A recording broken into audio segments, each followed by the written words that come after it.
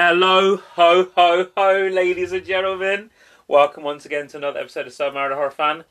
A little bit of spreading that Christmas cheer. We are in the Christmas spirit.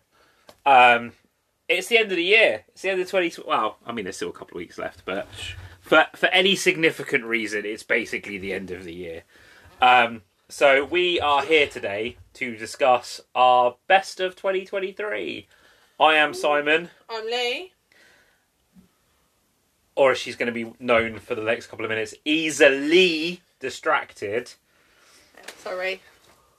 Get out your Pizza Shack. Sorry. See you, Southern Mike. See you, Northern Mike. It's Northern Mike who's posted the message. See you, Northern Mike from Pizza Eaters, who do amazing t-shirts. Everybody's check them out. www.pizza-eaters.com. Stay away from my wife, Northern Mike. Stop risen her up in... He's messaging about his wife. Stop risen her up in Golden Virginia and White Lightning, you little scumbag. Love you guys. Shout out. I'm not actually wearing a Pizza Eater shirt right now, which is a surprise. I'm wearing a... You are, I'm not. I was like looking at you, is this Pizza Eater as well? They made my sick Hellraiser 3 shirt that I wore when we went to the Murder Mystery dinner. Yes, they did. I wore a... What was I wearing? I was wearing my Panhandle Behaviour t-shirt. Yeah. From There's so many fucking... Small Town Murder. So many fucking Pizza Eaters stickers and shit in our house. Yeah. While we're on the subject of plugging t-shirt companies, Pizza Eaters, Bloody Order, Hell on Shirts, Hunger Club, Final Boss. Those are your guys. You want gaming shirts, Hunger Club and Final Boss.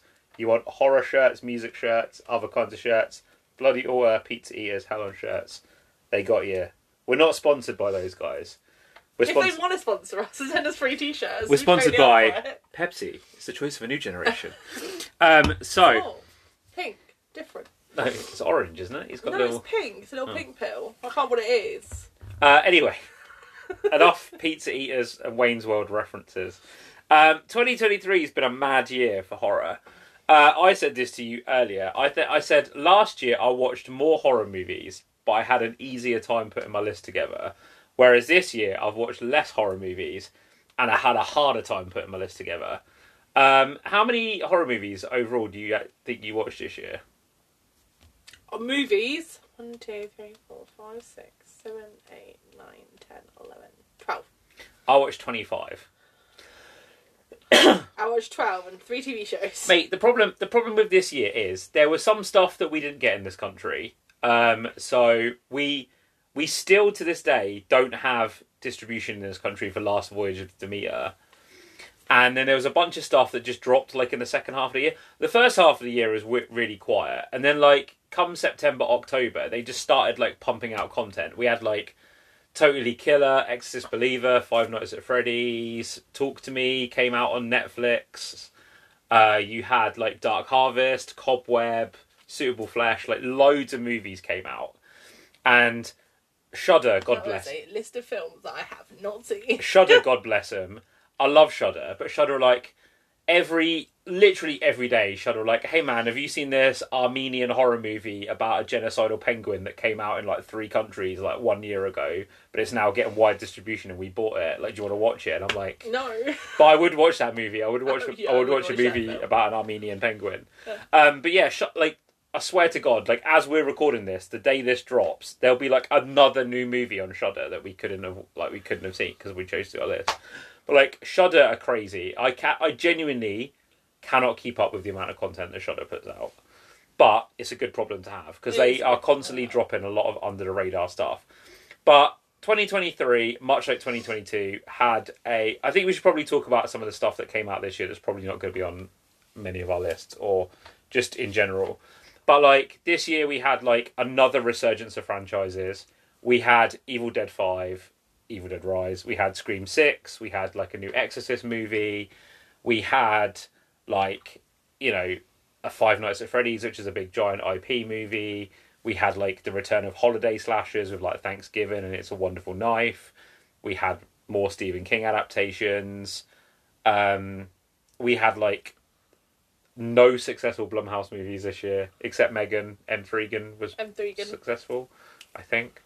So yeah, it's been a bit of a weird year for horror. Like, there's a lot of stuff that came out this year that was like really, really hyped up that didn't connect with me. Like, I'm just gonna say it outright. It's a spoiler. Like, Talk to Me. If you guys listen to that Talk to Me episode that I did, like, I did not enjoy that film at all. I don't think you enjoyed it either, did you? Because we watched it together, didn't we? And we were like, no, I did not. It had a really great opening and then quickly fell off, and I was like, oh, yeah. So yeah, there was like stuff like that was like really hyped up. When Evil Lurks, which I haven't had a chance to check out yet because it's a Shudder movie, and I just didn't get around to seeing it. And that's kind of like the problem is there's like loads of stuff that came out that I kept going, yeah, I'll get around to watching it. Yeah. And like I had like a little list, and I kept saying, oh, I'll get around to it, and I still didn't watch any of them. I can tell you off the top of my head stuff that I haven't seen this year, so don't expect to see it on my list. I didn't get around to seeing Dark Harvest. I didn't see When Evil Lurks. I didn't see Cobweb. I didn't see Last Voyage of Demeter because it's just not out over here yet. I didn't get to see. There was something else that was quite significant that a lot of people talked about. I can't for the life of me remember what it was. There was only two major ones that I wanted to hit that I didn't, and that was I wanted to watch Sorry About the Demon, which on Shudder, and Angry Black Girl and Her That was the other one. Yeah, that was the other one that I didn't. I just didn't get around to get a chance to see. But I was going to watch it today, but then I got distracted. Yeah, so it's been kind of like an up and down. There was like a spell at the beginning of the year where like a bunch of stuff came out, and then it quietened down over the summer, and then it ramped up again in the second half of the year. I don't know if there was anything really significant that you wanted to mention, because I think I hit most of the stuff. No. But then there's stuff that when I was putting this list together that I'd completely forgotten about, like The Pale Blue Eye, which came out in January. Yeah, sure, I don't remember that. And I was like, that's technically a horror movie. We watched it. I don't remember watching it. And like, again, there was like weird like delays in releases as well. Like Sick, the Kevin Williamson slasher movie that was like set during COVID, came out in January on Peacock. We didn't get it in the UK until like fucking October. I don't watch that either. And there's like, so it was a bit of an up and down year. I think it was less franchise heavy than what last year was, but I still think a lot of the big stuff didn't necessarily hit with me. But 2023, I guess, was a banner year for horror. There's always a lot of horror films. There's a lot of shit out. So, do you want to go first? Yeah, sure. Do you want to explain how this one differs from like our normal one? So normally we do a 3 honorable mentions and then a top 5, and we go back and forth. Can you not do it in that weird voice? In this occurrence, so what we'll actually do instead is, because we've got a top 10 of the year, we'll just do back and forth. So I'll do my 10, he'll do his 10, I'll do my 9, he'll do his 9, so on and so forth. Same as with our 5x5s though, if we do have the same on our lists, it will get bumped to the highest place it places on whoever's list it is. I don't think there's going to be any crossover on our list. I feel like there's not. I think we're safe. I think we're good. One of them, 3 of the ones on my list you haven't seen, so... That you know of. You don't know my life. You don't know what I do when you're asleep. That sounded way creepier. Sounded way creepier than you needed it to. So thanks for that. Okay, so my number 10. Yep. Crawling back to quite early in the year. Back before all the major disappointments in my life. There was a show on Netflix called Lockwood & Co. Which has been cancelled. Are you seriously having this? Yeah. Okay. It's about, like, ghost hunters. Okay. Why am I not allowed Lockwood & Co? I didn't really consider it to be a horror thing, but sure. It very much is. Okay. So for anyone who's unaware, it was a Netflix show based on a series of books, also called Lockwood & Co. And it follows 3 teenagers who run a ghost hunting and removal service, I guess is the best way to word it. And it's set in like basically a reality versus ours, but basically up until like your early 20s you can see ghosts, and ghosts are like commonplace in the world. And Lockwood & Co follows one of those a new company called Lockwood & Co, who are basically run by the teenagers who can see the ghosts. And it was wildly enjoyable. I had so much fun watching it. And then Netflix turned around, like they often do with things that I love, and went, no, you're not getting any more of that. Go fuck yourself. Not gonna lie, mate. Didn't watch it. No, I know you didn't. Hence, I said there's 3 things on my list you haven't seen. But I really enjoyed it. I thought it was really fun. It was a really interesting, because it's kind of a YA franchise. It was a YA horror show as well. It wasn't spectacularly scary, but I'm taking it because it was technically a YA like supernatural show. Do you know what? It was very enjoyable, and the 3 kids in it were fantastic. Just as an aside, I'd love to know what Netflix make their money on now. Because Netflix always used to promote themselves as, like, the only place you could see Orange is the New Black, only place you could see House of Cards, only place you could see, like, Daredevil. But then I'm like, they don't really make that much new content anymore. And any new content they do make, they just keep cancelling. And, like, but they seem to be making money off of content that they license for streaming. Because, like, Love is Blind is not a Netflix show. But, like, they obviously have the rights to air it in certain markets. Yeah. But, yeah, it does. Netflix's whole thing does confuse me, because, like, Lockwood & Co. was really popular. Yeah. When it aired. That got cancelled. They did the same thing with Julie and the Phantoms. That was really popular. That got cancelled. They've just cancelled Shadow and Bone, which was basically one of their flagship shows. Like, it was wildly popular. They cancelled Warrior Nun. I didn't watch it, but I know Warrior Nun was very, very popular. I think they make money off of, like, third-party licensing now. Like, they make some of their own original content. But, like, a lot of the stuff, like, because they used to show RuPaul's Drag Race, didn't they? But yeah, they but that's now done through MTV. their own... No.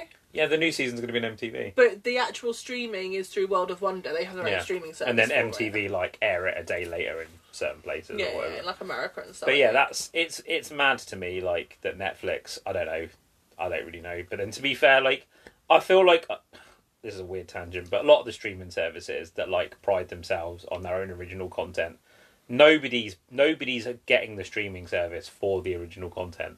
Like, we don't have Amazon Prime because I want to watch fucking Jack Reacher. We have it so that I can get packages delivered within 12 hours. To be fair, coming next year, I'm going to be very excited that we have Amazon Prime, because they are doing the 3rd season of Leverage Redemption. I'm going to cancel it. I'll fucking pay for it. Not missing out. But you know what I on mean, that. though? Like I don't sit there and go, oh man, I fucking got Disney Plus because I want to watch fucking... I mean, we did kind of get Disney Plus originally for, like, all the Marvel shows and stuff. Bro, I got it so I could watch Lemonade Mouth on demand. And, like, Mandalorian and stuff. Yeah. Disney is one of the only one that is still, like, rolling out a lot of original content on there. But then they're also pulling stuff off to save money. Like, they cancelled they took the Spectacular Spider-Man show off there the other day. Don't know. Anyway, moving swiftly on. Yeah, so Lockwood & Co. That's my number 10. There we go.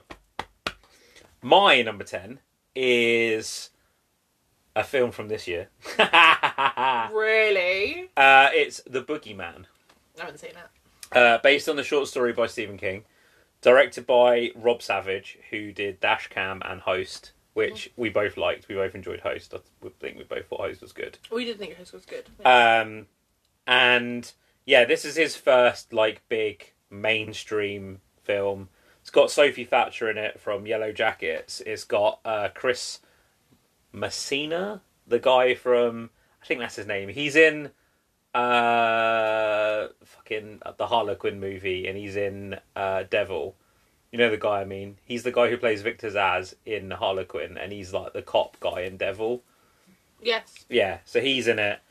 David Desmalchin's in it, just hanging out, doing stuff. But it's really good. Like, it's a really interesting film. Like, it's one of those movies where I was like, it's going to be like a mainstream horror movie. I watched it on fucking Disney Plus, and I wasn't really expecting a lot from it. But I thought it was, for like a mainstream horror movie that's like it was like a summer film. I thought it was very good. The actual Boogeyman itself was really interesting. Like, I thought the creature was very interesting. I liked the fact that they didn't explain where it came from or what it was. They were literally just like, it showed up, it did a thing, it transferred to this family, and now it's doing a thing over here. But yeah, I didn't think it was particularly scary. It's one of those movies, like, it's a very dark film in the sense that it's very poorly lit, and a lot of stuff is done in the dark to kind of make you think is it there, is it not? Kind of like with The Night House, but it's not as well made as The Night House. But then again, it's a completely different film. But like, there's a few really good jump scares in it, and I thought the end was quite good when they actually confront the boogeyman, and like they do what they do with it. And there's some really good family drama in it. It's not one of those movies that I'll probably watch a lot, but as like I'm working from home, I need something to watch in the background. It was good, and it kind of showed that Rob Savage is more than a, hey man, I can do this found footage thing. I could actually direct a movie with a budget and like a proper, and still put in some effective stuff in it. So yeah, it was good. Excellent. I'm going to do a slight detour now God. out of film and TV, because I read a story today that is going to give me nightmares for the foreseeable future. Hey, it's not. It came out this year. Yeah, but it's horror films. It doesn't matter. It's being added. For God's sake. So, for anyone who doesn't know this, over Halloween this year, Amazon did a 6-issue short series of novellas with popular horror writers. So like Joe Hill, Grady Hendrix, Paul Tremblay are 3 of the guys. I can't remember who the other ones are. And Grady fucking Hendrix... Is this the ankle snatchers? The ankle snatcher.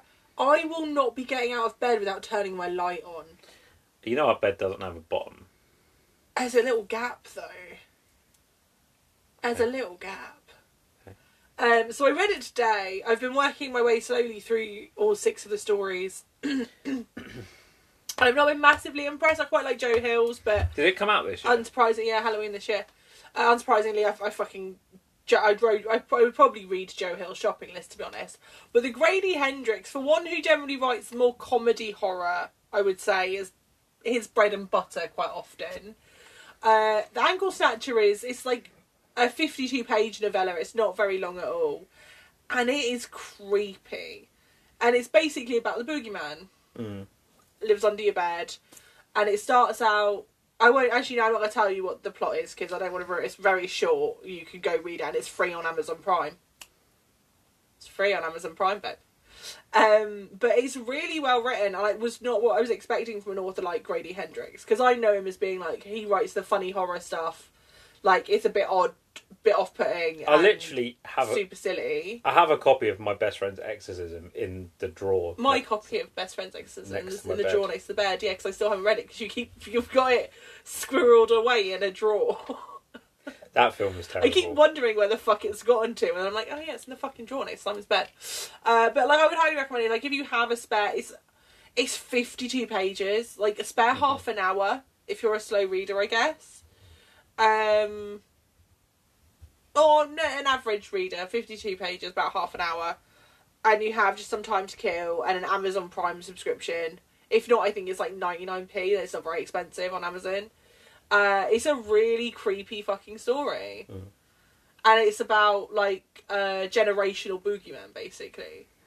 It's very enjoyable, and I would highly recommend. Jordan Peele's Boogeyman. Jordan Peele's Boogeyman.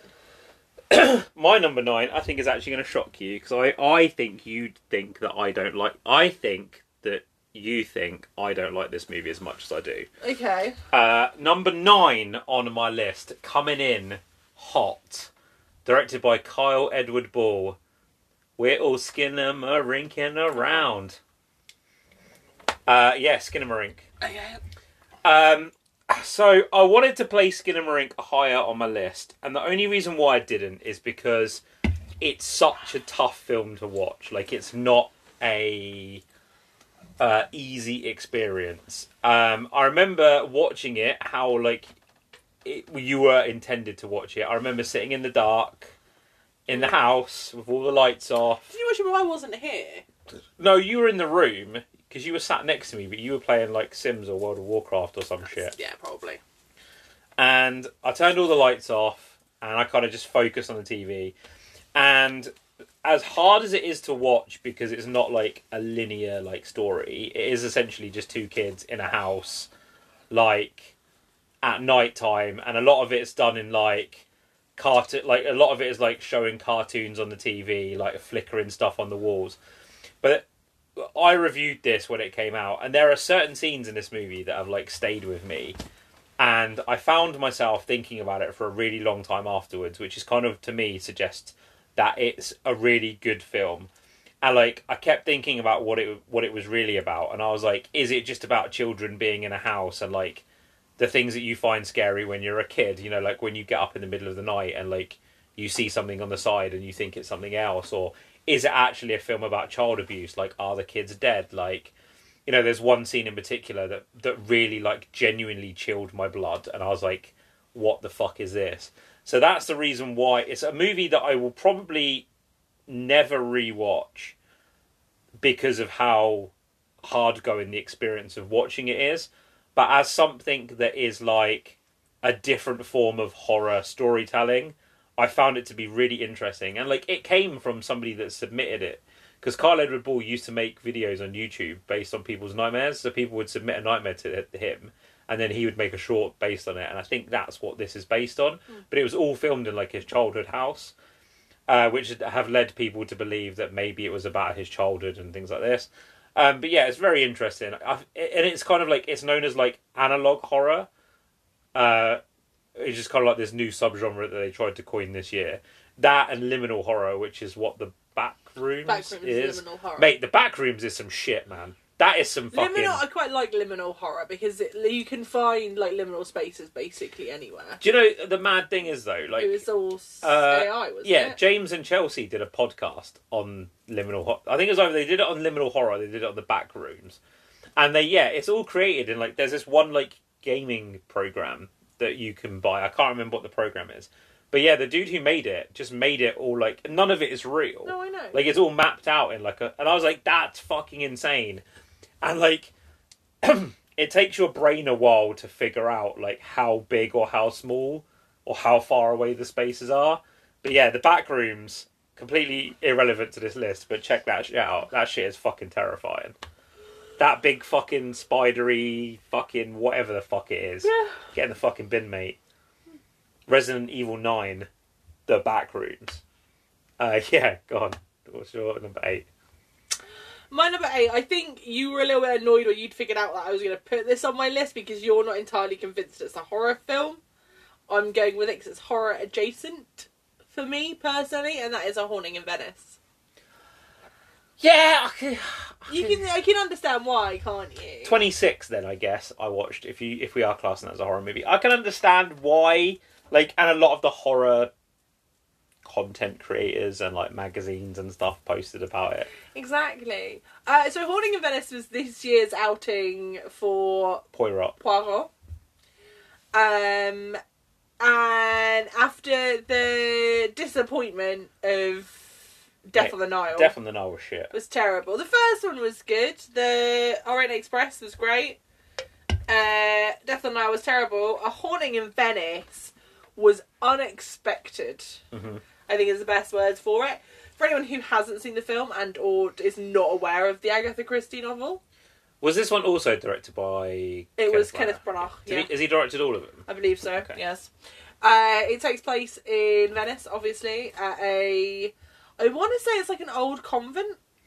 Yeah, it's some like kind of like old house place It's an orphanage that has multiple rooms church, in yeah. It. And it takes place over the course of one night. Starts out with the death of Michelle Yeoh, who is Spoilers. Who is, I mean, I feel like he can't really spoil it. It's a fucking old book at this point. Who is a spiritualist, I want to say is probably the best thing. She can contact the dead.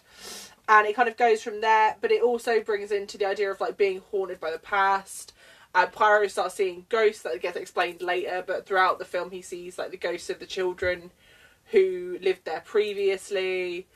And it is fucking creepy. We also get a locked room mystery for one of the deaths, which is great. I love a locked room murder. Can't beat them. But it's a really good film, and it is weirdly creepy. Yeah, I will give it to Kenneth Branagh. Like, I'm not the biggest fan of Kenneth Branagh's work. Like, I will happily like never watch his Frankenstein ever again. Having said that, I watched his Frankenstein movie about 3 weeks ago when I was off work, and yeah, you hate it, but you watch it. It's like us with Twilight. Yeah, you mate, hate watching like something I regularly. will hate watch that movie because it's got a fucking amazing cast, and I'm like, and Helena Bonham Carter's in it, and I'm like, this movie's so fucking good, but it's fucking shit. Yeah, but like, I'm not the biggest fan of the movies that he's directed. I think it all depends on like his attachment to the material. I do think he should stop fucking starring in movies that he directs, though. Yes. Because he directed that fucking Jack Ryan movie with Chris Pine in it, and he was the fucking villain in it. Yeah. He was in Frankenstein, and he's in all three of these movies. Mm-hmm. And there's probably a bunch of other movies that he's fucking in that he's directed. And I think, like, he's a decent actor. Like, let's not beat around the bush. He's a fucking, like, Shakespearean. He's a fucking, he's the dude when it comes to, like, acting. But I do think sometimes his directing is a little off, and I think there are certain times when he rushes a bit too much, and that's what I've always been kind of like with his Poirot stuff, particularly a little bit like you're just trying to get to the end. Like you're he's almost like a kid who's got a secret, and he's like, I just can't wait to tell you. He's like, I can't wait to reveal how good my ending is. Whereas this movie actually felt quite patient, and he actually drew the mystery out really well. Like the mystery is drawn out, and the thing is, it's not just a singular mystery. As you work through it, like there's a lot of other little mysteries going on around it as well. Like with the brother and sister, I want to say that. Yeah. And like this, the history of the house and everything like that. You know, it's a really well put together, really paced out film. And yeah, surprisingly creepy for a Poirot There's film. a couple of good jump scares in it. There's some great jump scares. It kind of makes me wonder what it would be like if he actually committed to making like a proper horror film. Like, I say this like he didn't direct Frankenstein, but Frankenstein's not really a horror movie. No, it's a gothic romance. It's the remains of the day with a fucking corpse in it. Mm-hmm. But yeah. But yeah, it's my number 7. Number 8. No, 7. No, 8, you are right. Because here's my number 8. You ready? Yeah. I thought you liked me. Why don't you like me? I'm gonna be a star. Oh, Pearl. Yeah, I debated so hard whether to put this movie on my list, because technically this movie did come out in the US last year, so it is technically a 2022 movie, but it didn't get released in 2023 in the UK. So, as far as I'm concerned, we are a UK-based podcast. It had a UK release date this year, so therefore that's why, after consulting the people of Twitter, I decided to put it on my list. Thank you, people of Twitter, because I have been nagging him about the fact that he can put it on his list for about 3 months. I thought this movie was better than X. That's not difficult. Purely because they let... I mean, I know, spoiler alert for those of you that haven't seen X, I know Mia Goth obviously plays 2 parts in X. She plays Old Pearl, and then she plays Maxine. Well, this is obviously the prequel of how young Pearl becomes like crazy old Pearl.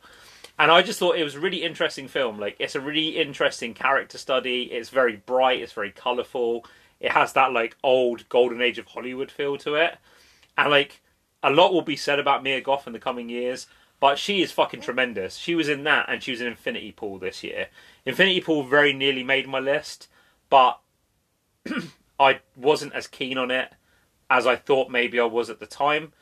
But yeah, I think Pearl is really interesting. I'm very excited to see where Ty West goes with Maxine, and how he ties this trilogy off. But yeah, as a showcase, there's like a scene towards the end of Pearl where it's like an unbroken monologue, and then the camera like freezes on Mia Goth's face as the credits roll, and she's just there like with a frozen face, like crying, and it's just like, she's such a good actress, and she's really, really good in this. The dude who's her love interest in this is going to be Superman. David Corenswet's going to be the new Superman, so that's pretty cool. Yeah, and you get to see the origin of the alligator kill, because she does the alligator kill in this. That's also in X. But yeah, Pearl, great film. Really enjoyed it. 10 out of 10. Would recommend. Excellent. My number 7 is The Blackening. Do you know what? Very nearly made my list. Oh my I felt like this was going to be one of the films that we had crossover with. And I guess spoiler alert, we are covering it in the next couple of months. Yeah, so I won't talk about it too much. But this movie is fucking enjoyable. Like, legitimately. It's interesting to see a all-black slasher movie cast. Obviously, general rule is you're not white, you die first. My favourite thing was the poster that had all of them on, and it said, "We can't all die first," which I thought was... And I do love that they repeatedly reference the fact that, they're black characters in a horror situation. Yeah. One of them has got to die first, and it becomes a question of who. And it reminds me of the conversation we had a work night out not that long ago, in which we'd had a discussion about who would die first in a horror movie situation. Only one member of my team is not white. And literally, they kept arguing. They were like, you can't just keep saying him. And I was like, but horror movies dictate. And they turned to him and went, who do you think could die first in a horror movie? He went, me, because I'm not white. And it's become we're getting better. It's not always the black person who dies first in horror films now. But as a general rule, they die pretty early on, if not the first person. So I thought The Blackening was a really interesting take on what happens when it is a full non-white cast in a situation like that. Yeah, and it's also really funny. Oh, it's hilarious. And they reference so many other horror films and the fact that it's always the black person who dies first. Yeah, like they make references to like Saw, The Collector, to Jordan Peele movies. Jordan Peele comes up a few times in it. It's directed by Tim Story, who's the guy who made the 2005 Fantastic Four movie, and the sequel. He made the Barbershop movies, and movies are great. He made the Ride Along films with Kevin Hart and Ice Cube. Ice Cube. Yeah, I thought this was really enjoyable. They've already greenlit a sequel. I don't think it needs a sequel, but this was a very, very, very fun film. Yeah, I don't know how you'd play it into a sequel, because I do feel like it kind of ends on a very distinct... Yeah. It ends. And I kind of feel like it's the first horror parody that I've seen in a really long time that kind of captured the magic of the first Scary Movie. Yes. And I don't want them to drive it into the ground like they do. Yeah, I think this is the first... In fact, I think you are right. I think this is the first parody. Because I think they've tried to do something vaguely like this before when they did the fucking Paranormal Activity one. Yeah. But the jokes just weren't there. It wasn't very funny. It wasn't a good film. There's the other ones that are called Meet the Blacks. Yeah, which is 50 Shades of Black as well. Yeah. Yeah. They've not been great. I think this is the first time I've literally watched one and gone, this is fucking funny. And, I know obviously that I'm old now and Scary Movie's quite old, and Scary Movie, back when it was released, was hilarious. Now it's a little bit more ropey. But, you can still appreciate how funny as fuck that film was when it came out. And this did very much remind me of seeing that first Scary Movie. Yeah. And the thing is, it doesn't skimp on the kills either. Oh, no. There's plenty of kills. Really good kills in it as well. There's some great kills. And it's, legitimately scary at times as well. I think also, especially in America, not so much over here, but, the marketing in America was, spot on. They had... Obviously, all of the posters that reference all the different tropes when it comes to POC characters, they referenced all of the Jordan, all the jokes about Jordan Peele and stuff were in the trailer, and then they released it on Juneteenth, June 19th, which is obviously for the black community a very important date. So it kind of gave that whole thing of this is for the community, because as Jordan Peele says, and as a lot of people said, if you watch the horror noir documentary that's on Shudder, black people and POC, they are horror fans. They want to go and see horror movies. They love horror movies. He's that's why they love people like fucking Candyman and stuff, because there's characters that are they can go and see and they can root for and they can get involved as much as what everybody else does. And they were he was saying it's such an untapped market, so to see them fully embrace and then bring that audience in on the joke as well and be but do it in a way that not only is culturally significant, but is also really smart and funny. Oh yeah, it's fucking hilarious. It is a really funny film. Yeah. Good job, Tim Story. Good job, Story Boy. Nice to see you making good films again, sir. None of that fucking Rise of the Silver Surfer shit. What? Just none of that Rise of the Silver Surfer shit. Made me chuckle. I mean, he's made like 5 movies since then. Yeah, none of them count. You've been getting rid of that Silver Surfer stank. Damn. What was your 7? Knock on the Cabin. Knock at the Cabin. I fucking love this movie, bro. I didn't watch it. M. Night Shyamalan, back on that hot streak. Shamalama Ding Dong. My boy's coming in hot. He's been making some good shit the last couple of years. And I haven't read The Cabin at the End of the World, which is the Paul Tremblay novel that this movie is based on. However, this movie, I guess some people would call it a thriller, psychological thriller, home invasion movie, horror film, like whatever you want to call it. I thought this movie was really tense. I thought this movie was really interesting. It not only like raises questions, like all good horror movies do. It puts you in that situation of like, if this happened to me, like what would I do? And it's about a couple, like Jonathan Groff and his husband and their son, their daughter, in a cabin, and like they get a knock on the door, and like 4 people turn up, all like brandishing homemade weapons. Batista on his own would be like terrifying enough, but there's Batista, Ron Weasley, and then there's and then there's 2 other characters who I don't really remember a huge amount about them, but yeah, they basically are like, you know, we are here to stop the apocalypse, and you have to choose, one of you has to die or everybody dies. And it's that kind of whole like thing of like, because you're thinking about it from like the character's point of view of like, if I was in this position, like what would I do? And it's like, you start thinking, nah, these people are fucking mental, like they're crazy, like they're religious zealots, like this doesn't make any sense. But then the more into the film you get, and the more you start seeing the signs that like the apocalypse might actually be happening, the more you start thinking, oh shit, like I'm gonna have to make a really tough decision.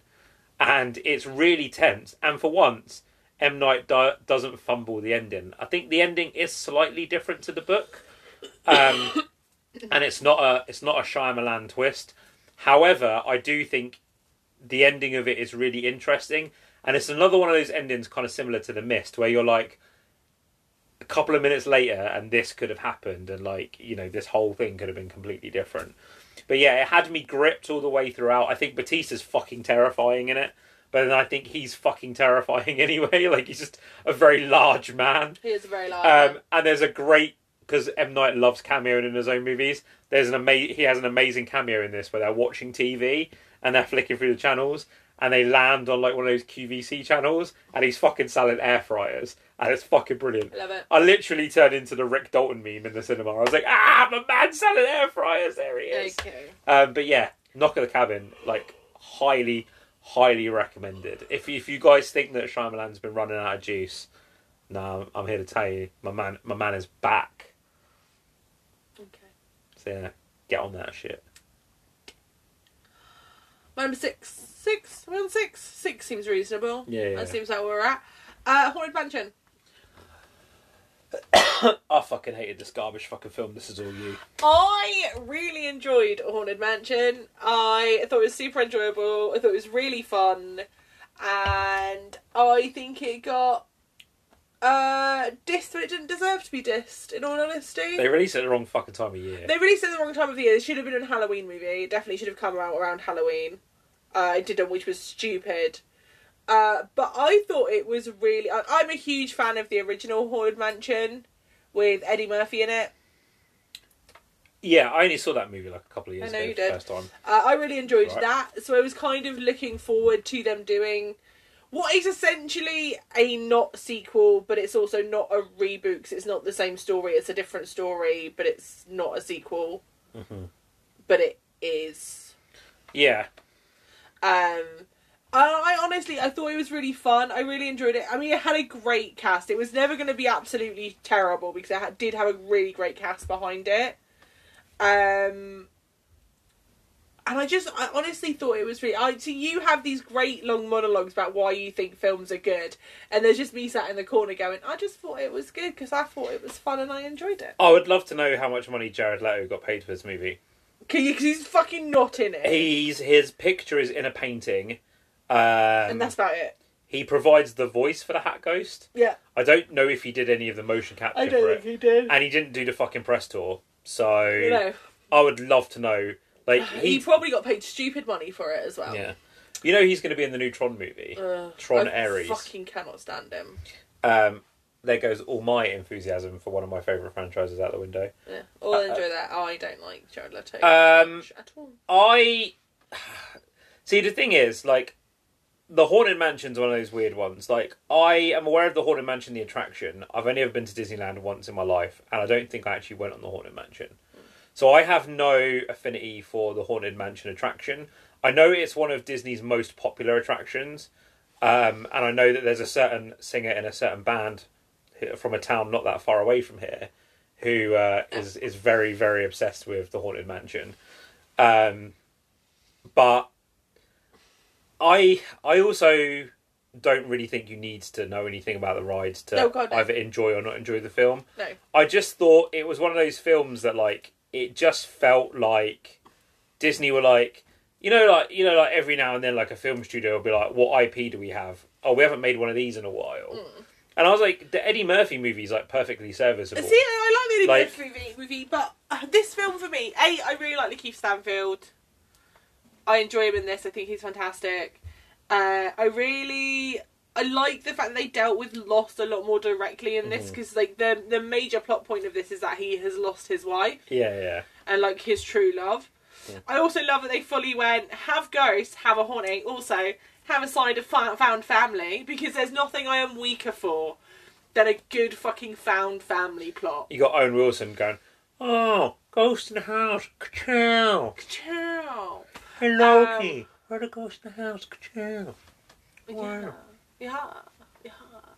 But yeah, no, I really just honestly, they're the weirdest bunch of characters to stick together. Let's be honest, it's a strange group of people, and they literally went, yeah, have a nice fun Haunted Mansion movie, also have this lovely side of found family where Lakeith Stanfield becomes like a father figure to this poor kid who lost his dad, and you've got the grumpy uncle, and then you've also got the kind of grumpy, like, older grandpa figure in Danny DeVito. I also don't understand why Disney spent so much money on a Haunted Mansion adaptation 8 months after they'd already released the best one on their streaming service anyway. Because they did the Muppets Haunted Mansion, which came out last the Muppets Halloween, Haunted Mansion was very which is fun. Fucking amazing. Darren Criss is in it. He is. Fucking love me some Darren Criss. It's fucking great. It's wonderful. Isn't it Joseph Gordon-Levitt? No. Who's the main through line? Is it Darren Criss? No, Yeah. Darren Criss isn't the main guy in it, is he? I can't remember. I watched it since it came out. It was good though. But do you know what? I would rewatch it. I'd also rewatch this version of the Haunted Mansion. Because I'm pretty sure Miss Piggy's the like head in the ball, and yeah. Madam Jennifer Tilly. Madam Jennifer Tilly. Madam Jamie Lee Curtis. Also, bonus points, they had fucking Jennifer Tilly. No, she's the Eddie Murphy one. This one's Jamie Lee Curtis. Jamie Lee Curtis, isn't it? Yeah. No, sorry, apologies. My brain. I'm pretty sure it's Miss Piggy. That would make sense. Yeah, I think it is. I think you are correct. It is Miss Piggy who plays. I can't think what her name is. Madam. Larue or LaRue or Lara or La La La La. La La La La La La. It's like some New Orleansian name. Yeah. But I can't think for the life of me what it is. But no, I just thought it was really fun. I really enjoyed it. And honestly, I'd go back and rewatch it in a heartbeat. I thought it was a really delightful movie. And yeah, it just made me happy. And I feel like that's all I look for in any films. Is did I enjoy it and did it make me happy at the end of the day? And I'm like, yeah, it did actually. I didn't think it was scary. I did, but it's not supposed to be. I just found it like... I found it like a lot of these types of movies where they're like, hey man, we're going to do like a family movie for kids and we're just going to make everything CGI. It's kind of one of my main issues with the Goosebumps movie. Like, I love the Goosebumps movie, the first one, not the second one, but like, I don't like the fact that everything is CGI. I'm just like, come on man. Let's just make more movies like The House with the Clock and the Walls. That is a good film. Yeah. I was sure number 6.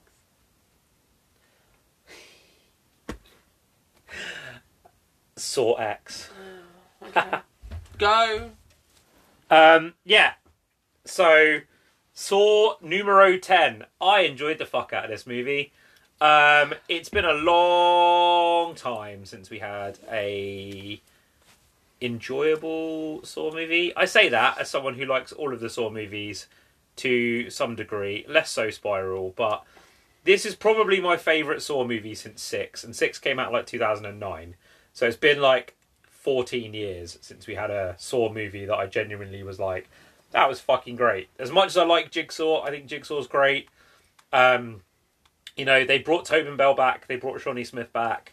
They set it between the first one and the second one. They strip it all the way back to basics. You know, really fucking gnarly traps. You get to see John, like, at a really interesting point in his life. They kind of do a little bit too much to make him heroic, almost, in this, which I wasn't... Like, it's almost like, you know, he's the hero of his own story a bit in this one. And I wasn't really down with that in certain scenes. However, as a lifelong Saw fan and as someone who committed Billy the Puppet, or as I like to call him, William T. Puppet, to his arm via the medium of tattoo this year, I left the cinema kind of excited. I'm like, look, man, I need Saw 11. Like, I need to see how you follow on the story from Saw 7, because we've had 3 movies since Saw 7, and I still have no idea what the fuck happened at the end of that movie or where we're going. So let's pick up some of those threads. But if they want to keep bringing, like, my man Jiggy Saw back, I'll keep watching them. I don't know what else to say. It's the 10th Saw movie. Like, I enjoy this shit. It's good. My number 5. Number 5? Number 5. Yeah. Yeah, we're on 5. My number 5 is Scream 6. Not on my list. No, I know it's not. You didn't enjoy this one very much. I did. I think this one was quite fun. But I'm also not precious about the Scream franchise. Hey, who's precious about the Scream franchise? You. Am I? Yeah. Whatever gave that one impression? One of your favourite franchises. It's not like I'd go out and get a Scream tattoo or anything. No. You would never do that. You'd never get Ghostface tattooed on you. That'd be insane. Oh, no, wait. You did that. It's just to love Jack Quaid.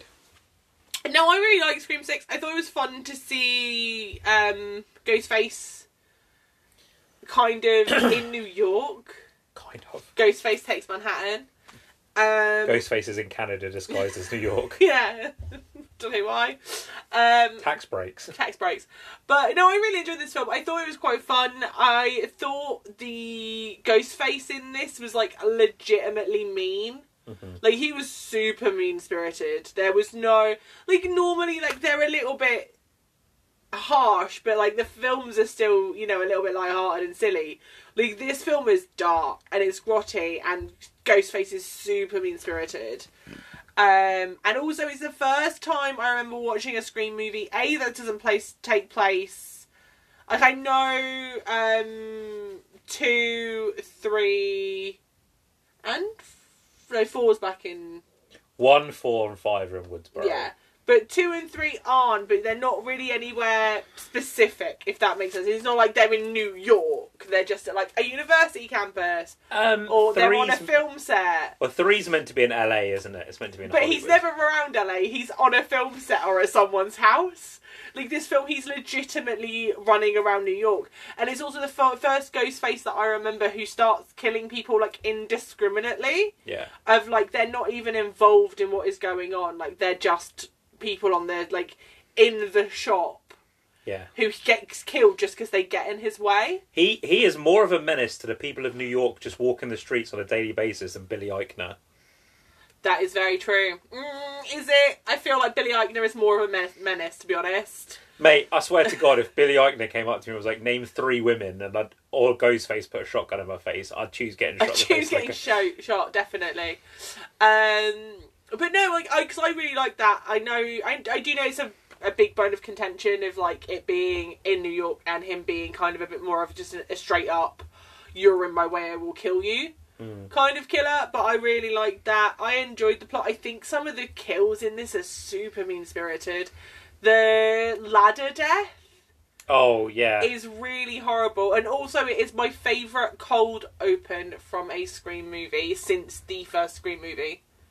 The opening kill sequences, I guess, technically, in this. I remember sitting in the cinema and watching the first kill and the watching Jason take his mask off. And I literally put my arm on you and just Spoilers if you haven't seen Scream 6, by the way. Also, like, I said, like, whatever. I know, but still. It doesn't really matter. He's not Ghostface, so... I mean, he is, but he's not Ghostface. But I remember leaning across, like, basically hitting your arm and just going, what? Because that's never happened. And obviously, like, it doesn't really matter because he's not the Ghostface of the film. But I remember being so surprised in the cinema when that happened. Literally straight up hitting you. Yeah. So what happens when surprising things happen in cinemas? I just start whacking Simon's arm, like, babe, babe. You put up with that way too much.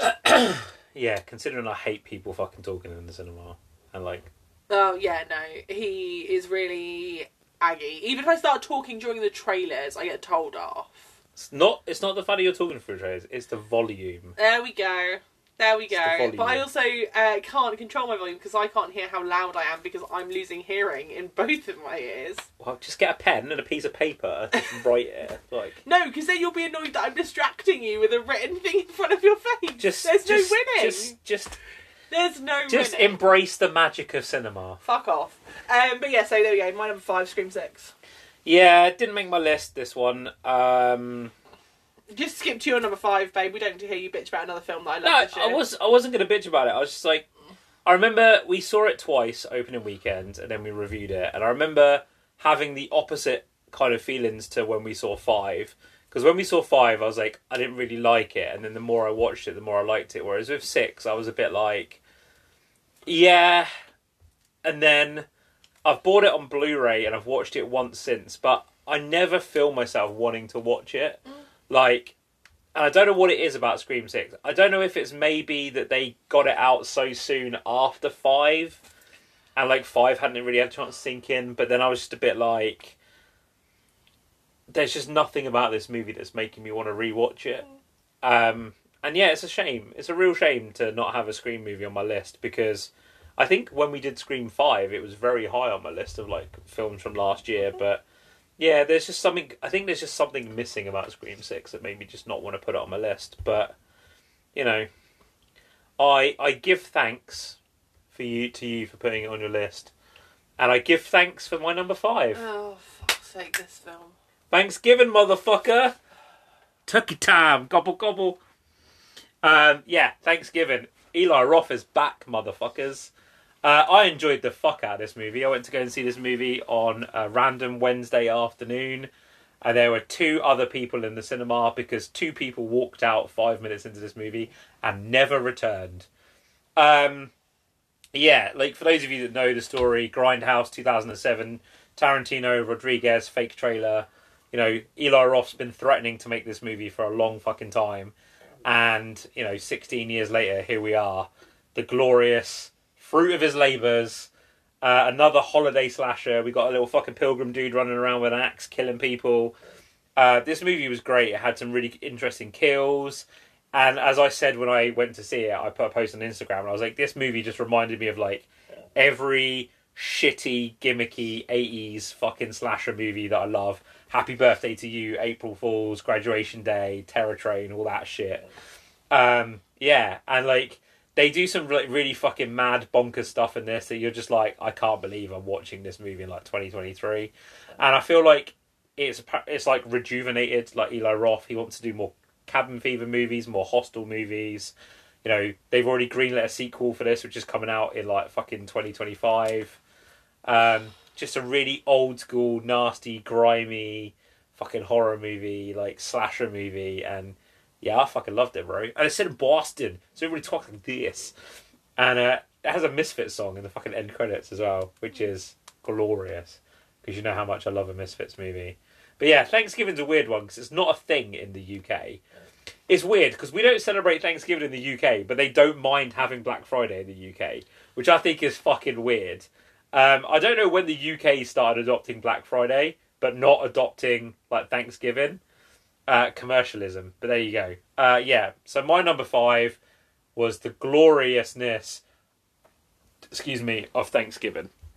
And your number 4 is... My number 4 is Brooklyn 45. I didn't watch it. No, I know you didn't. Metal Hammer put this on their top 10 horror films of the year, though. Oh, did they? Did you and my boy Matt Mills link up? Me and Matt Mills, we had a little catch up. We were both like, so like Brooklyn 45, how are you feeling about it?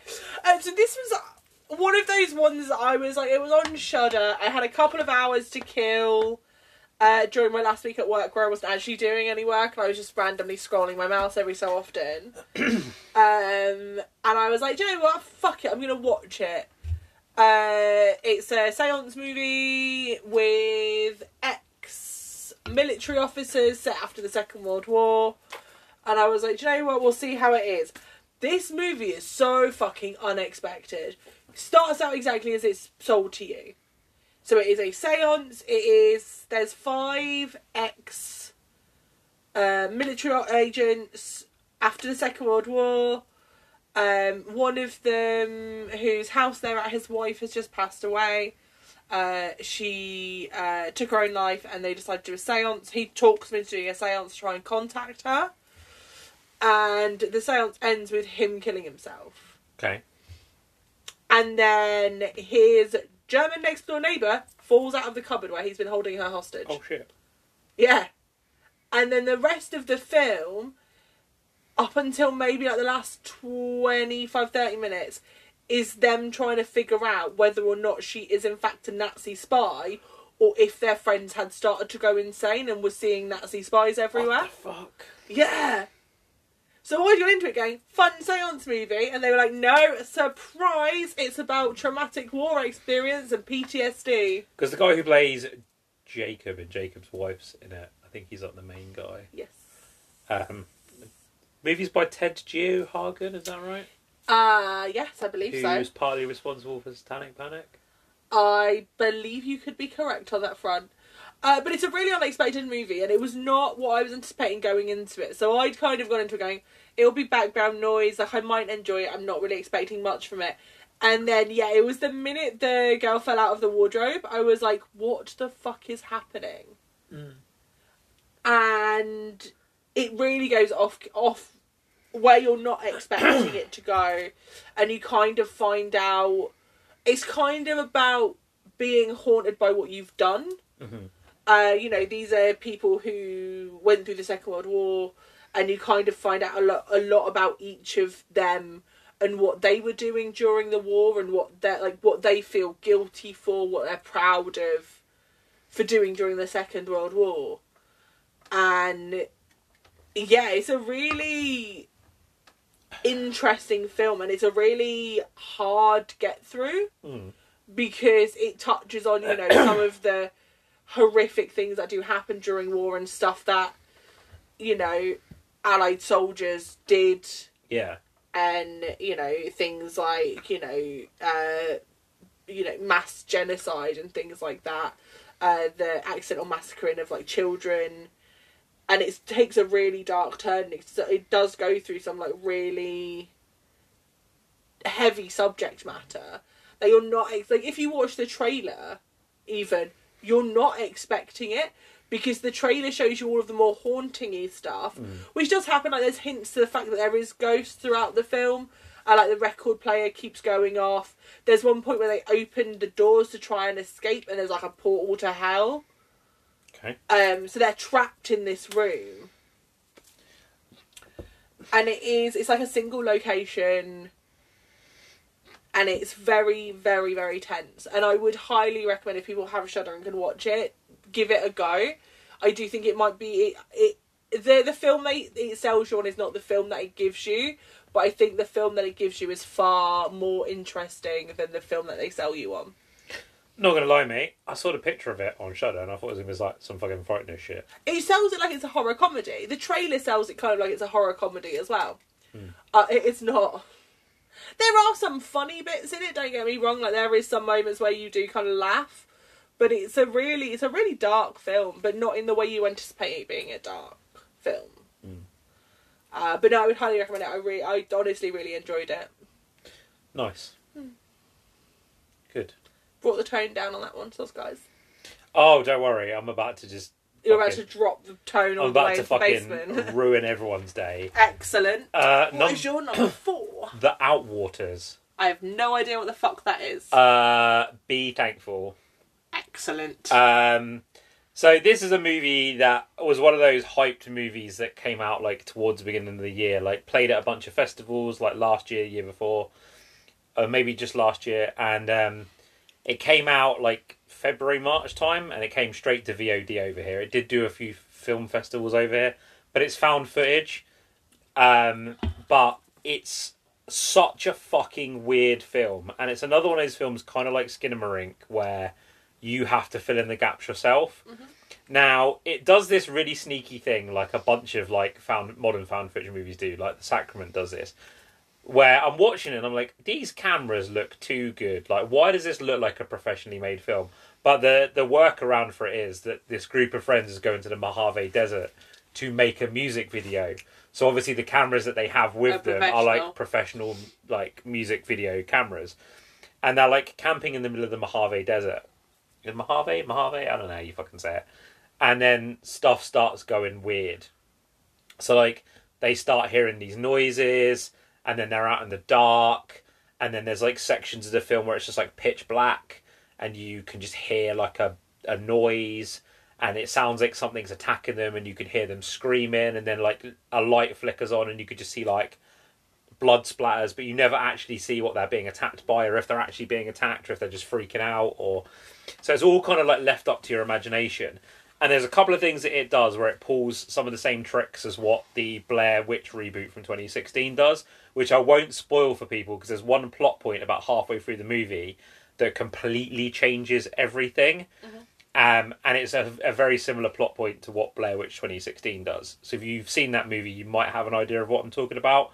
But it's all about kind of like the power of suggestion. Mm-hmm. So it's like, you know, there's glimpses of like, oh fuck, was that a tentacle? Like fuck, was that a coyote? Was that a bear? Like, is that a demon? Like, but you don't know because a lot of the stuff takes place in the dark.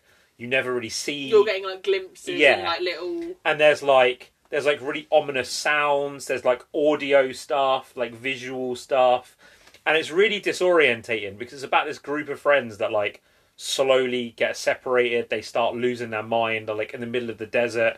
It's very obvious that something is attacking them, but you don't know whether it's like something that's actually in the desert, something demonic, whether it's like something as simple as like a coyote, because the more into it they get, the more into the film that they get, the less that you as an audience see and the less the characters see.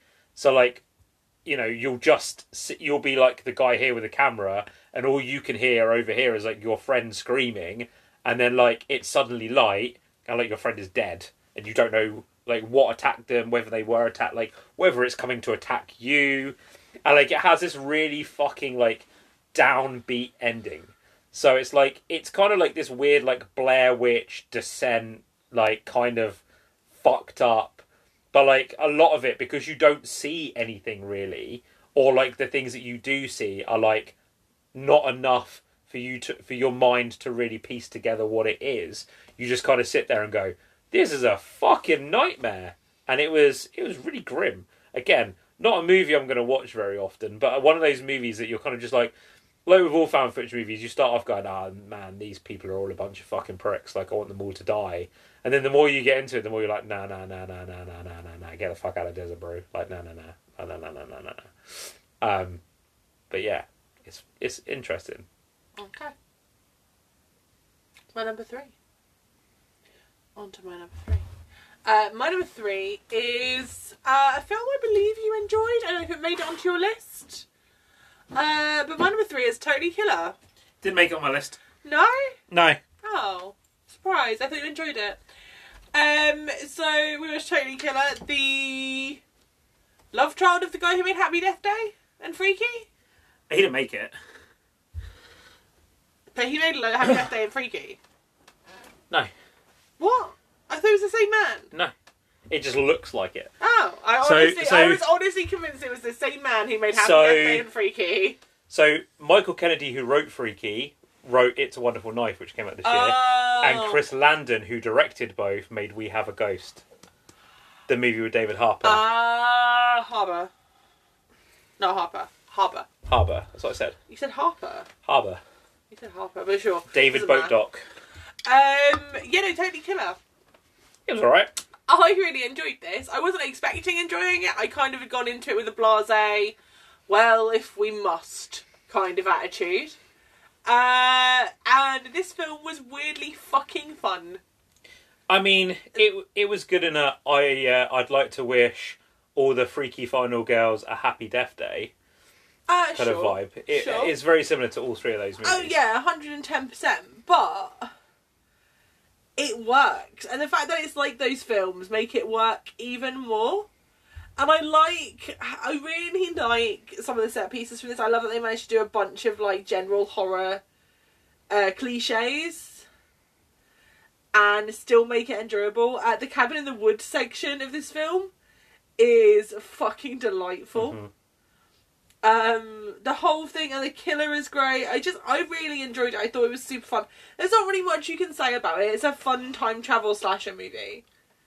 It's fucking Final Girls meets Happy Death Day. No, there was another film freaky. I wanted to reference. I can't for the life of me think what film it was. There was the one Sleepover Massacre. Slumber Party Massacre. Yeah. The remake, Yeah, the original. the Danish But Esther Hazy one. it's kind of like Slumber Party Massacre meets Final Girls.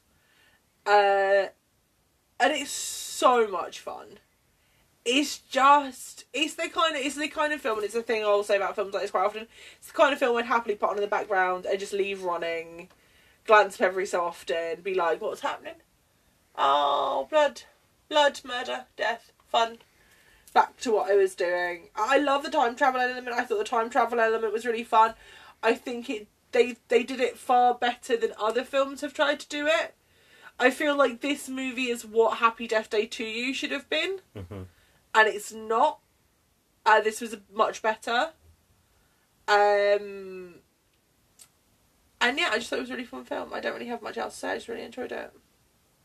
It was silly, and it had Charles Gillespie in it, which I didn't know until we started watching it. I was like, oh, hey babes. I also like the handsome man killer mask as well. The mask's really fun. Yeah. One that kind of looks a bit like Max Headroom. Yes. It's kind of interesting. But yeah, I thought it was alright. It was... Let's put it this way. Of the 4 Blumhouse movies that I saw this year, it was the best one. Yeah. Because The Exorcist did not make me a believer. Don't know how many times you're going to make that joke. It's still not funny. I had way too many nights at Freddy's. And I did not enjoy M. Regan. No. Yeah, I thought Totally Killer was alright. It was a pretty serviceable film. I mean, there's some ropey CGI in it, but yeah, it was a decent film. I enjoyed it. I thought it was fun.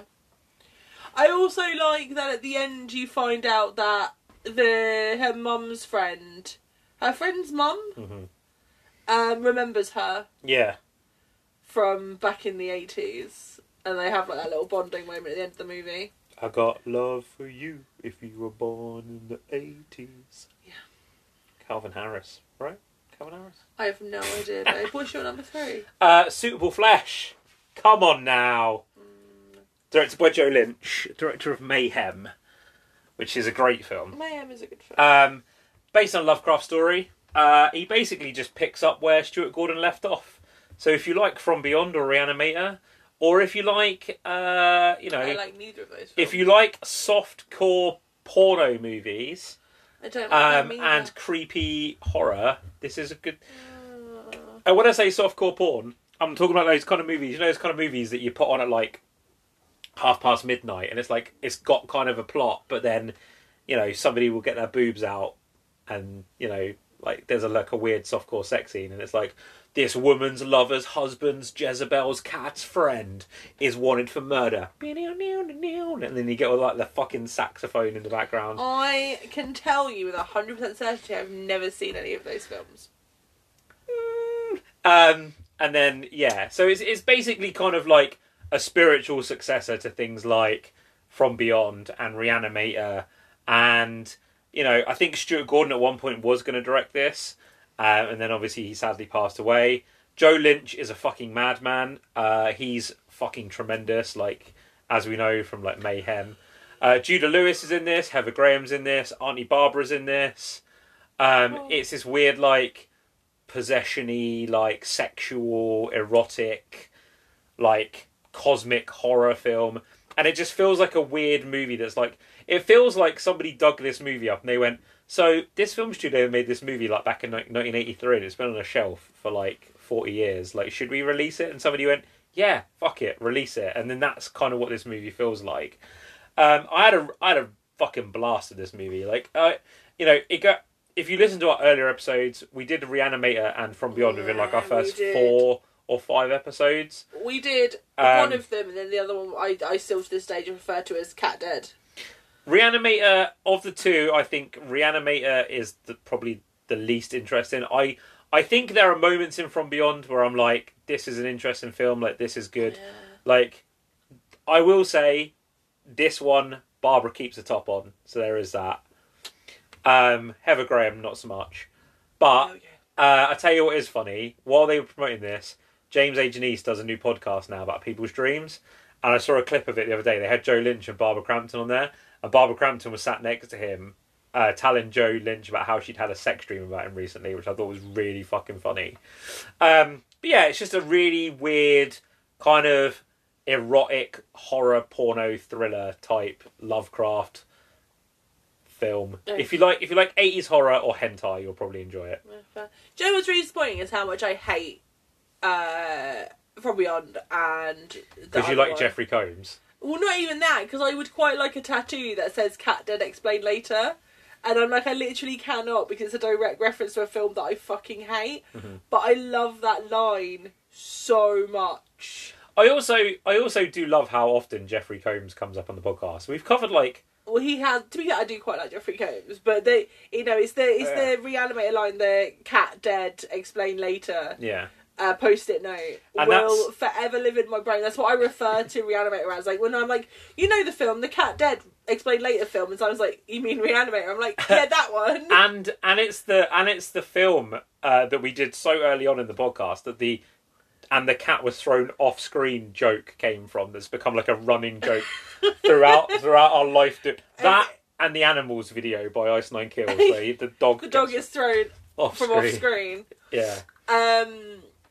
Yeah, no, but it does make me sad because I honestly would love to just get it hidden somewhere on my body, just have a tattoo that says Cat Dead Explain Later in like the handwriting. But I'm like, I hate that film, and I'd have to explain to people, no, you don't. I don't like the film. It's a direct reference just to that line because that line makes me chuckle. I might do it. When I get my because I want to get a What You Gonna Do as Pies Boys tattoo. And I might get it at the same time, and just if anyone asks, I'll be like, it's just a line I really love that makes me chuckle whenever I think of it. I hate the film, but this is fun to me. Yeah, I'm always... It wouldn't be the weirdest tattoo I had, to be honest. No, like, I'm always sad that I don't like Reanimator more, but I liked this. I thought this was great, and I think that's mainly down to the cast being, like, super game, and, it's just a weird fucking erotic thriller, porno, horror film. Fair enough. Always good stuff. Yeah. Talking about weird erotic pornos, my number 2 is Into the Vampire. I've just figured out what your number 1 is. Yeah, I knew you'd get there in the end. My number 2 is Into the Vampire. It would have been number 1 had I not seen what my number 1 is, because I do think it's a better show. But let's be honest, there was no way. For anyone who doesn't know, it only came out in the UK this year. BBC got it, 4 months ago? Not even that. 3-4 weeks ago? 5 weeks ago? 6 weeks ago? They got it recently. It exists in the UK now. I sat my ass down, I watched it, and I had a lot of feelings going into this. I was kind of a little bit iffy about the fact they changed some of the, the who's, what's, where's, why's, and when's of things. I wasn't too fussed on the actor they'd cast as Lestat. But I have to say, it is wildly enjoyable. I really loved it. I think the chemistry between the leads is really great. They do everything you could want them to do. They do add extra bits in. They introduce a few characters that don't actually get introduced until far later into the books. I don't want to say anything in case, anything too much in case people haven't seen it yet. But I honestly do think it's a really good adaptation of Anne's work. I think Joe was Chris. Joe Hill. Wrong horror author. Chris was still quite heavily involved in it, I believe. I do think he did his mum proud. I think she would have liked the show, and I think she would have appreciated the changes that got made. There's not much I'm going to be able to say about it without getting upset, because Anne Rice is no longer with us, so I'm not going to dwell on it for too long. But no, my number 2 is Into the Vampire, and I don't think anyone will be shocked by that, having heard me speak about Anne Rice for the past 3 years now. There was never a chance that wasn't going to be on my list. And in all honesty, Mayfair Witches probably would have also made my list, but it only came out today. Over here. Today? Was it dropped on BBC today? This week.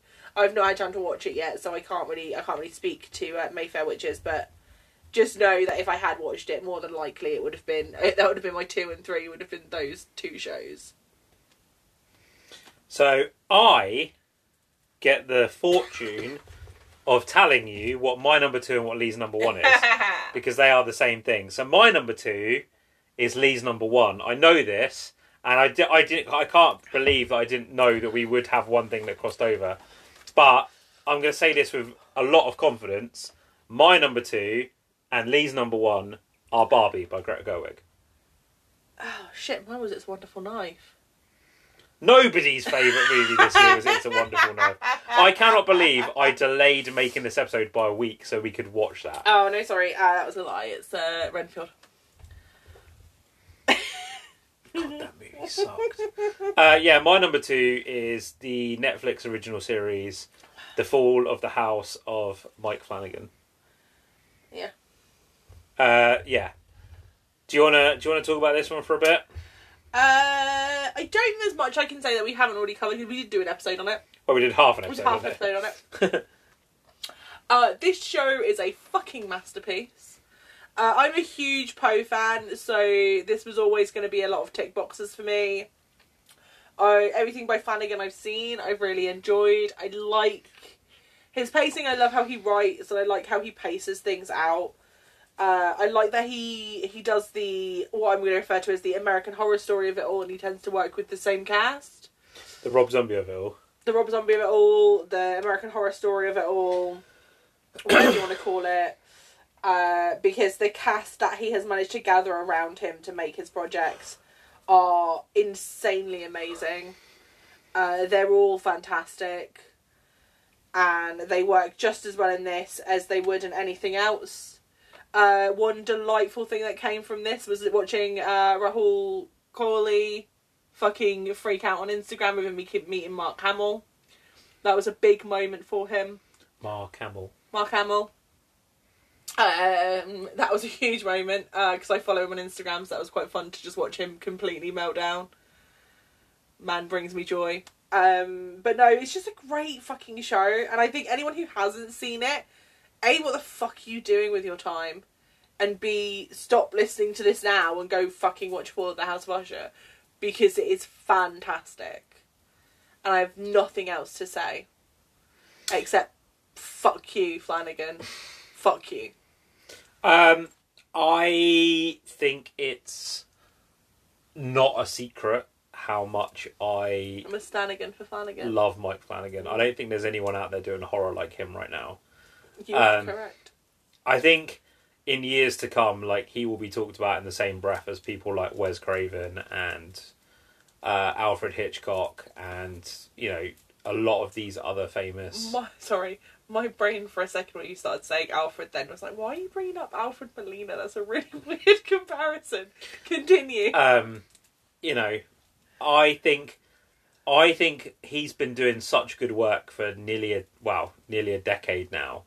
And the great thing about Mike Flanagan is he knows how to scare audiences, but he also knows how to make you invested in characters. You know, a lot of people think that horror is about just scaring people and just like jump scares or gore, but no, it's all about well-written characters and developing relationships with characters. So when the bad things happen, you give a shit. You care about the characters. And I think this is why Mike Flanagan's work is best in the medium of films. Not films, TV series is. because you have those 6, 7, 8 episodes to like develop those relationships, to like really get to know those characters. So when the horror starts to creep in, like you start to feel for those characters, you start to like wonder, and you start to think about, you know, what's happening next, and like the bad things when they come really, really hit you as an audience. Not to say that his work in films isn't also good. Like I think Doctor Sleep's one of the greatest horror movies of the last fucking 10 years. But I think there's something really magical about The Fall of House of Usher, because he essentially takes all of like Edgar Allan Poe's most famous works and remixes them into like a TV series, which not only works with an interconnected narrative over its 8 episodes, but 8 episodes or 10 episodes? 8 episodes. 8. But it also manages to like have its own anthology of like each episode being related to a specific Edgar Allan Poe novel. So you get an anthology story inside of a like serialized TV show, and it's just really fucking well written, and it has everything that you would expect from him. Stellar performances, incredible writing, brilliant monologues, like really horrific gore and consequences, and you know, it's one of those things like, I don't think we've watched a Mike Flanagan show yet where we haven't watched the whole, outside of Midnight Club, where we haven't watched the whole thing in like 2 days. And yeah, because we normally do half one day and then we'll go Yeah. to bed, get on the next. We do over a weekend normally. We'll start Yeah. on Saturday, do half of it, go, oh, that was heavy. We'll take a short break. We'll come back to it tomorrow. Yeah. And I think it's a real testament to him as a horror director. He's like one of the most patient people, I think, working in horror at the moment. And I think in years to come, he's going to be the person in 20 years' time that kids will be studying in film class. They'll be looking at his shot composition, the way he like frames actors, the way he writes, the way he like draws you in and then subverts your expectations.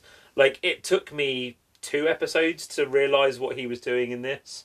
Like, I kind of had an inkling that every episode was going to be named after a story, so it was going to be like focused on it, but it took me a couple of episodes to really realise what he was doing.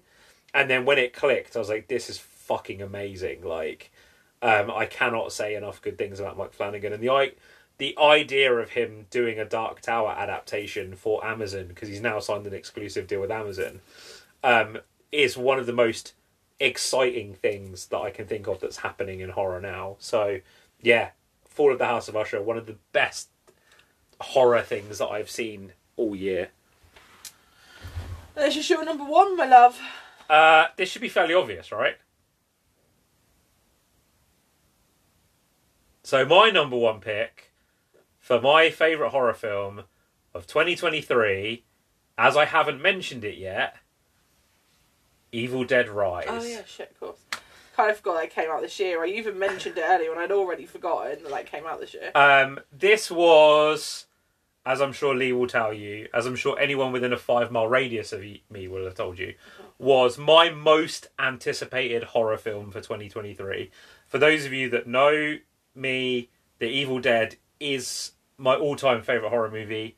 You guys can't see it, but over on the wall in front of us, I have a giant original one-sheet poster for The Evil Dead on our wall in our podcasting room. I fucking adore The Evil Dead, and I was really excited about this film coming out. I really liked the direction that they were taking it into like taking it out of a cabin in the woods, putting a family in danger, the whole high-rise aspect of it. It looked like they were going to do something unique and something different with this franchise. I was lucky enough to go to the UK premiere and see this movie 2 weeks before it came out. I got to meet Lee Cronin. As my darling wife and co-host will tell you, in our front room, I actually have a steel cheese grater signed by Lee Cronin, which I got from that premiere. I think I'm one of only a handful of people in the world that has a signed cheese grater from Lee Cronin, which I think is pretty cool. And I was the first person to get one. So I did the dutiful thing. I saw the movie, loved it, and then I saw it when it came out on its normal release and saw it with a non-obsessed fan Evil Dead crowd, just to see if like it was rose-tinted glasses because I was at the premiere, because I met the director, because I made some friends at the premiere, whether that impacted, like, did I actually like this film, or was it just, like, the setting? And I went and saw it again and loved it. And I've seen it a couple of times since I've had it on Blu-ray. And, yeah, I just think this movie is fucking great. Like, it takes the Evil Dead franchise in, like, a completely different direction. It expands the lore, the mythology. It pays homage to the original trilogy. Like, it answers the question of, like, whether it's set in the same universe as, like, the original trilogy, Fede Alvarez's, like, reboot.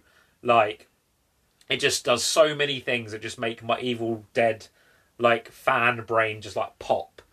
And, yeah, this is probably one of the most fun experiences I had in the cinema, like, all year. Like, just getting to, like, nerd out with, like, people who love the Evil Dead. And, like, you know, I nearly didn't go. Like, I almost talked myself out of going to the premiere. Like, you had to talk me into actually going. I did indeed. And then, yeah, it was everything that I wanted from a horror movie. It was fun. It was gross. It was entertaining. It, like, you know, retains the legacy of the thing that I love. You know, it sets up the future of where this franchise goes next. Apparently they are going to make more. Bruce Campbell said in an interview that they are going to make more, and they're going to make them every couple of years rather than them being a decade in between. So yeah, there's not a huge amount else I can say about this one. All I can say is it's the one franchise IP film that came out this year that didn't disappoint me. And I even got you to watch a little bit of it. You did. You know, Mommy's with the maggots now. Yeah, no, it wasn't for me. I enjoyed it. I actually told Alyssa Sutherland, who plays Ellie, the maggot mummy, that she fucking freaked me out. There's one scene in this where she walks out of a bathroom and she's, like, facing that way, and she turns like that, and it just fucking shit my pants every time she does it. I was like, you are a scary lady. But yeah, I fucking love this movie. Is that the one where her eyes move first? Yeah, so she kind of does that, so the camera's here, and she goes, and I'm just like, ah! Yeah, not a fan. But yeah, Evil Dead Rise, my number one favourite film of 2023. So that's our list. That's our top 10 list of the year 2023. Got a lot of great stuff to look forward to in 2024. Probably some more franchise stuff. I don't really know what's coming out in 2024. I can't remember. I know there's a new Jordan Peele joint coming out. There's a new Ghostbusters movie coming out. There is, which true. I'm very fucking excited about. There's probably, like, a bunch more franchise stuff that I have completely forgot about, because franchises are going to keep on franchising. But yeah, let us know what some of your favourite films of 2023 were. As always, guys, these are our personal lists. We're not saying these, like, are the best films. You know, these are just the films that we enjoyed the most. I'd love to know what you guys think. Come find us on social media. SIMAHF pod on Twitter/X. So I'm Aaron Horror Fan, all lowercase, all one word, on Tumblr and Instagram. By the time this episode goes live, Lee will have probably updated our Tumblr from the last episode. We can hope. No promises. As always, guys, we will be back on Monday with our look at Resident Evil Raccoon City. That will be our next episode, which will be available Monday, and then we'll be back also next Friday as we look at our Crossing the Stream on the 2008 miniseries Dead Set. So those will be your 2 episodes for next week as we roll on through December and we get ready to wind up this year. But as always, guys, thank you so much for your continued support. What are you doing? Are you looking at what's coming out next year? Oh, no, it was a book I was looking at. As always, guys, stay spooky, stay safe, take care, bye-bye. Bye.